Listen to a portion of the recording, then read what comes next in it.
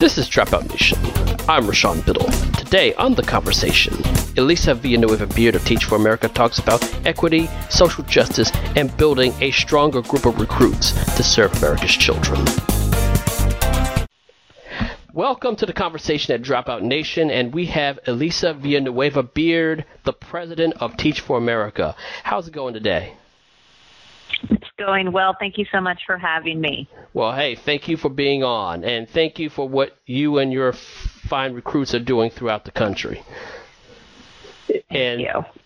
And so, let's start off with, one question that has sort of come up over the past couple of years. Some of the, one of the issues that people point out is that Teach for America in the past few years has become really more vocal in sort of its equity and adequacy in education mission, and going in some ways beyond that to issues such as, protecting DACA, youth who are under DACA, the Obama-era administration immigration program, and even working in Native communities, which has in many ways, and dealing with and supporting folks such as DeRay McKesson and Brittany Packnett in their Black Lives Matter work. And that has been criticized because, as far as they're concerned, it's far away and far afield from Teach for America's mission. The question that I have to ask is, does Teach for America think that is far away and far afield from its mission? Well, I think that it's important for people to understand the problem as we see it, and what we're trying to work towards. And, we're obviously part of a broader effort working to solve the problem of educational equity and excellence.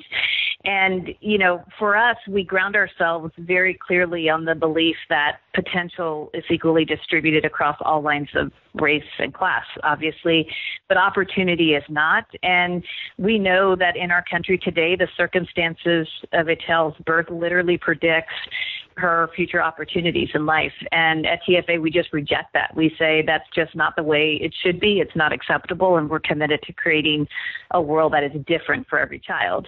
And so if you understand that that's what we're trying to do, and if you, and so the question becomes like, so why is it that this is what our kids are up against? And we know that children growing up in low-income communities lack access, to just a broad spectrum of resources and opportunities, and attend schools that are not equipped to meet them. We also know that this disproportionately impacts children of color, and who are more than 2 times more likely to be born into poverty, and who just bear the additional burden of low expectations and other biases. And then thirdly, we also know that our public education was built over 100 years ago and has not changed nearly enough. And it is not designed to ensure that our students, get the agency and the leadership to overcome the barriers that they have to face and be able to lead in this dynamic global world that we're a part of.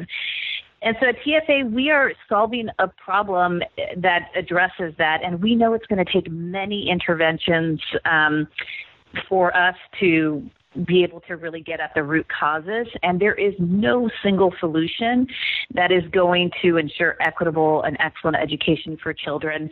But we know that leadership matters. Nothing happens without it. And so that is why at TFA, we believe we just need sustained leadership working within and outside the system to challenge conventional wisdom, the status quo, by demonstrating what is possible. And we know that change requires a broad and diverse coalition of people that are working towards this and translating what we learn from proof points into policy and practice. And so our mission is very simple, Rashad. It's to find, develop, and support a diverse network of leaders who are going to expand opportunities for children from classrooms, but also schools and every sector and field that shapes the broader systems in which schools operate.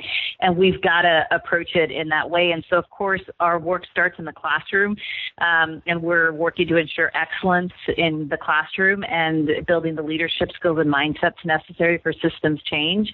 And that is our primary contribution.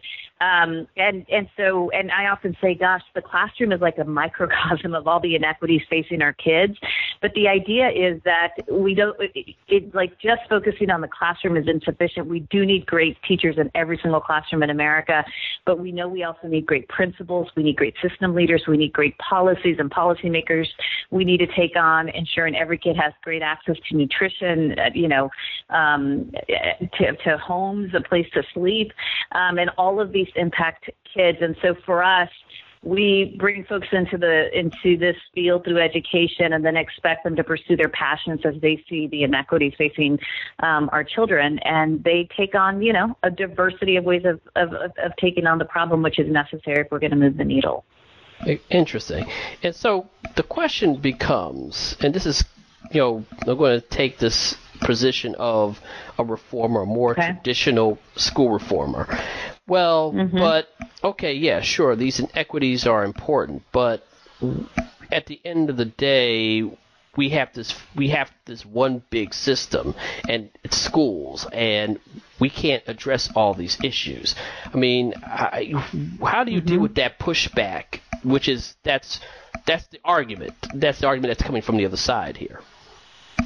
Right. Well, we believe that our teachers, need to be excellent in the classroom, and we focus on that. And, the data bears out that our teachers are, in fact, having a positive impact in classrooms across the board. Our kids don't live singular lives, right? So they come to school, they have all of these needs. We have to address them. And the truth of the matter is that our teachers in schools today are dealing with all these issues that kids bring into the classroom. And ultimately, we need systemic solutions for them. Kids sleep in cars because they are homeless. Kids don't have access to adequate nutrition. Kids need glasses and don't know how to get them. And kids need high expectations and a rigorous curriculum and accountability and need to be affirmed in their culture and community. And we believe that ultimately all of that needs to be taken on. So when our teachers are in classrooms, their primary charge is to deliver on the promise we make to kids every day, which is you deserve an excellent education. And it is through addressing that you just learn of all these needs. And so it is our alumni who go on to address these issues. I mean, a third of our alumni force stays as teachers. But then we have many others that go on to be principals and, policymakers, political officials, go on to be activists. And we think all of that is necessary for change. And we know we have a very broad, big coalition. We have 56,000 folks that are core members and alumni, and they have a diversity of views on how change will happen quick. And for us, we're working to nurture this broad and diverse coalition to work together, learn how to build, coalitions to make change locally, because we know that change is going to happen from the ground up. Yeah. And specifically, let's get into the matter of DACA, because it's really, that has been a prominent area for Teach for America in the past few months. What in particular drives you and drives the organization to even be involved in this? Yeah. Well, let me just say a word about how we think about policy positions. So we do not think that we should be taking many policy positions at Teach for America, because we believe decisions should be, locally driven, and what's best for the Mississippi Delta might be different from a place like San Francisco or Hawaii or whatever. And as I said previously, our Teach for America community really does have a diverse set of views on what are the best answers to drive change. And we see our greatest opportunity as creating conditions for our community to come together to have respectful and rigorous conversations that help us learn, sharpen our own thinking, and are just constantly looking at data to evolve to better serve our kids and move towards equity and excellence for all. However, there are a narrow set of issues that we believe are in our lane, that we have learned over time, we've now been around for 27 years, that clearly create access and opportunity for children that we just must speak up again about. And that is what drives our decision making as a nonpartisan organization. It is an approach that is student-centered. So we're not working to appease any side of the aisle. And sometimes, we make one group happy, one group upset, and that is, it varies based on our decisions. But we are focused on doing, what's best for kids. On DACA, at TFA, we just strongly believe that individuals brought to the United States as children should be able to, pursue an excellent education without a threat to deportation. And we believe that they should have pathway to fully participate in our American society as citizens. And that is why we are advocating. I was just on the Hill earlier this week for a permanent bipartisan legislative fix for Dreamers. That provides a pathway to citizenship for these 800,000 DACA recipients. And at Teach for America, we're obviously all about attracting just the very best talent to join us in this effort. And so we took a position on this at 2013 because we knew that obviously there's great talent amongst this community. And so since then, we've brought almost 200 leaders with DACA status into classrooms, and so are today teachers. And obviously we have undocumented students that we teach. And so for TFA, we now part of our community, our core members and alumni who are documented. And if you just zoom out to the big picture, there are 20,000 educators with DACA status across this country right now, which makes significant, contributions to our communities. And the elimination of this would just be devastating, not only to our core members and alumni and thousands of students who would be left without teachers, who are eligible for DACA themselves, but to our entire community. And so that is why we totally see this in our lane. And honestly, if everyone just steps back on this, if this went to the floor today, this is supported by both sides of the aisle. It gets complicated when we start to talk about the whole immigration reform. But this is one of those things where we don't see this as a partisan issue. It's one that involves children, and we should protect our children. Yeah, and going away from that issue to the the basic goal of Teach for America, which is of course to provide children with high quality education, and which means you have to recruit as many people as possible to do that work. Yeah. With high quality. Yes. TFA has had, there was a period of time where TFA had a few years of declines in applications, and that has improved over the last couple of years. What has TFA done to actually address that issue? Mm-hmm. Yes, we stemmed the decline last year and actually had a 5% growth in our applications. So last year we had 48,000 applications, a 15% acceptance rate. And I think, as you know, Rashawn, which we're really proud of, nearly 50% of our core are people of color, first-generation college graduates. And that's just so important, as we know the research that says how important it is to have a diverse community serving children who are, majority students of color, and this benefits all kids, white kids, kids of color, but particularly kids in low-income communities. We know the research is telling us that it helps with attainment and achievement in their academic performance. But what we changed was, we really, as we grew really fast, we sort of were not fully in sync with the behavior patterns of, the millennials and what they were doing. And as the economy started to improve, recruitment got more challenging, and we have more competition now than ever. We're competing with technology firms and, including Google, Facebook, et cetera, but also the consultant groups, graduate schools, and banking firms that we've always competed with. But we had an approach that was focused mostly on seniors. And what we were learning is that our most competitive candidates were actually making decisions about their first job at the end of their junior year. And so as we were, out on campuses, senior year trying to get you to join us, a lot of our folks already had made a decision about what they were going to do next. And we also have learned that this generation it wants more experiential experience, actual experiences, understanding what they're getting themselves into. And so it just it's a longer process. So the biggest move that we made is we are just starting earlier in the recruitment process, so really focused on, sophomores and juniors. And this last year, 1,100 of our core came from juniors, and that number is just only going to continue to grow. And I imagine that in the next 2 to 3 years, half of our core will be coming from the juniors and will be accepted as they go into their senior year. That's interesting. Yeah. Have you looked at even going as far as college freshmen?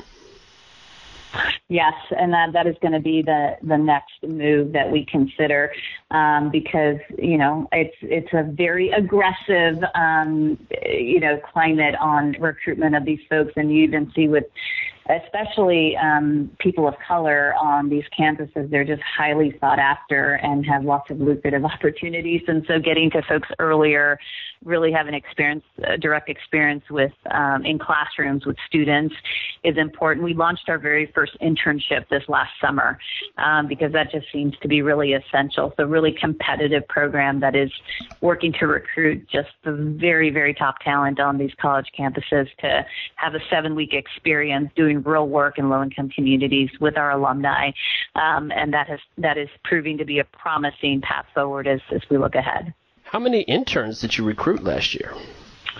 Very small. So we wanted to start small to see if it would work. So we had 37, but we had an acceptance rate of like 4%. We had quite a few applications. We wanted to be incredibly selective, and we'll expand it as we go into next year, given the learnings from this past summer, but lots of promising learnings from it. Yeah, it's interesting. And here comes the other side of the question. For those of us who are a lot older, the recruit, the issue is a lot of folks want to get into teaching who are mid-career professionals. They've done law and other fields, but the reality is they're not going back into school to go do that work. That's not going to happen. Has Teach for America looked at those folks as well? Well, given our mission, which is looking for the very best leaders out there who are committed to educational equity and excellence, we welcome all folks. Obviously, we focus on college campuses as part of our theory of wanting to get people to do this right out of college, because we know that it's so much harder to turn to do something like this, be placed in an urban and rural community, working in low-income communities, right? If you don't do it right out of college, and at 22, you have less commitments and are able to make such a choice. And so, and we're obviously trying to shape the career choices that our folks make forever, because 85% of the folks that have joined us in the past 27 years had no intention ever of going into education.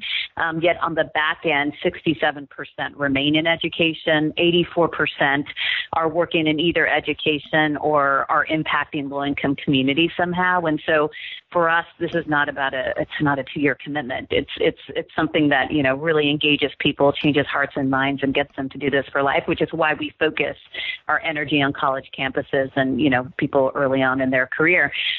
But we're open to everyone. We're looking for every last leader who wants to commit to working for educational equity and excellence. And so just over a third of our core right now, Rashawn, actually are not college graduates. They're folks who are right out of graduate school or have had another profession and are choosing to join us. So we do have a cohort that matches that demographic.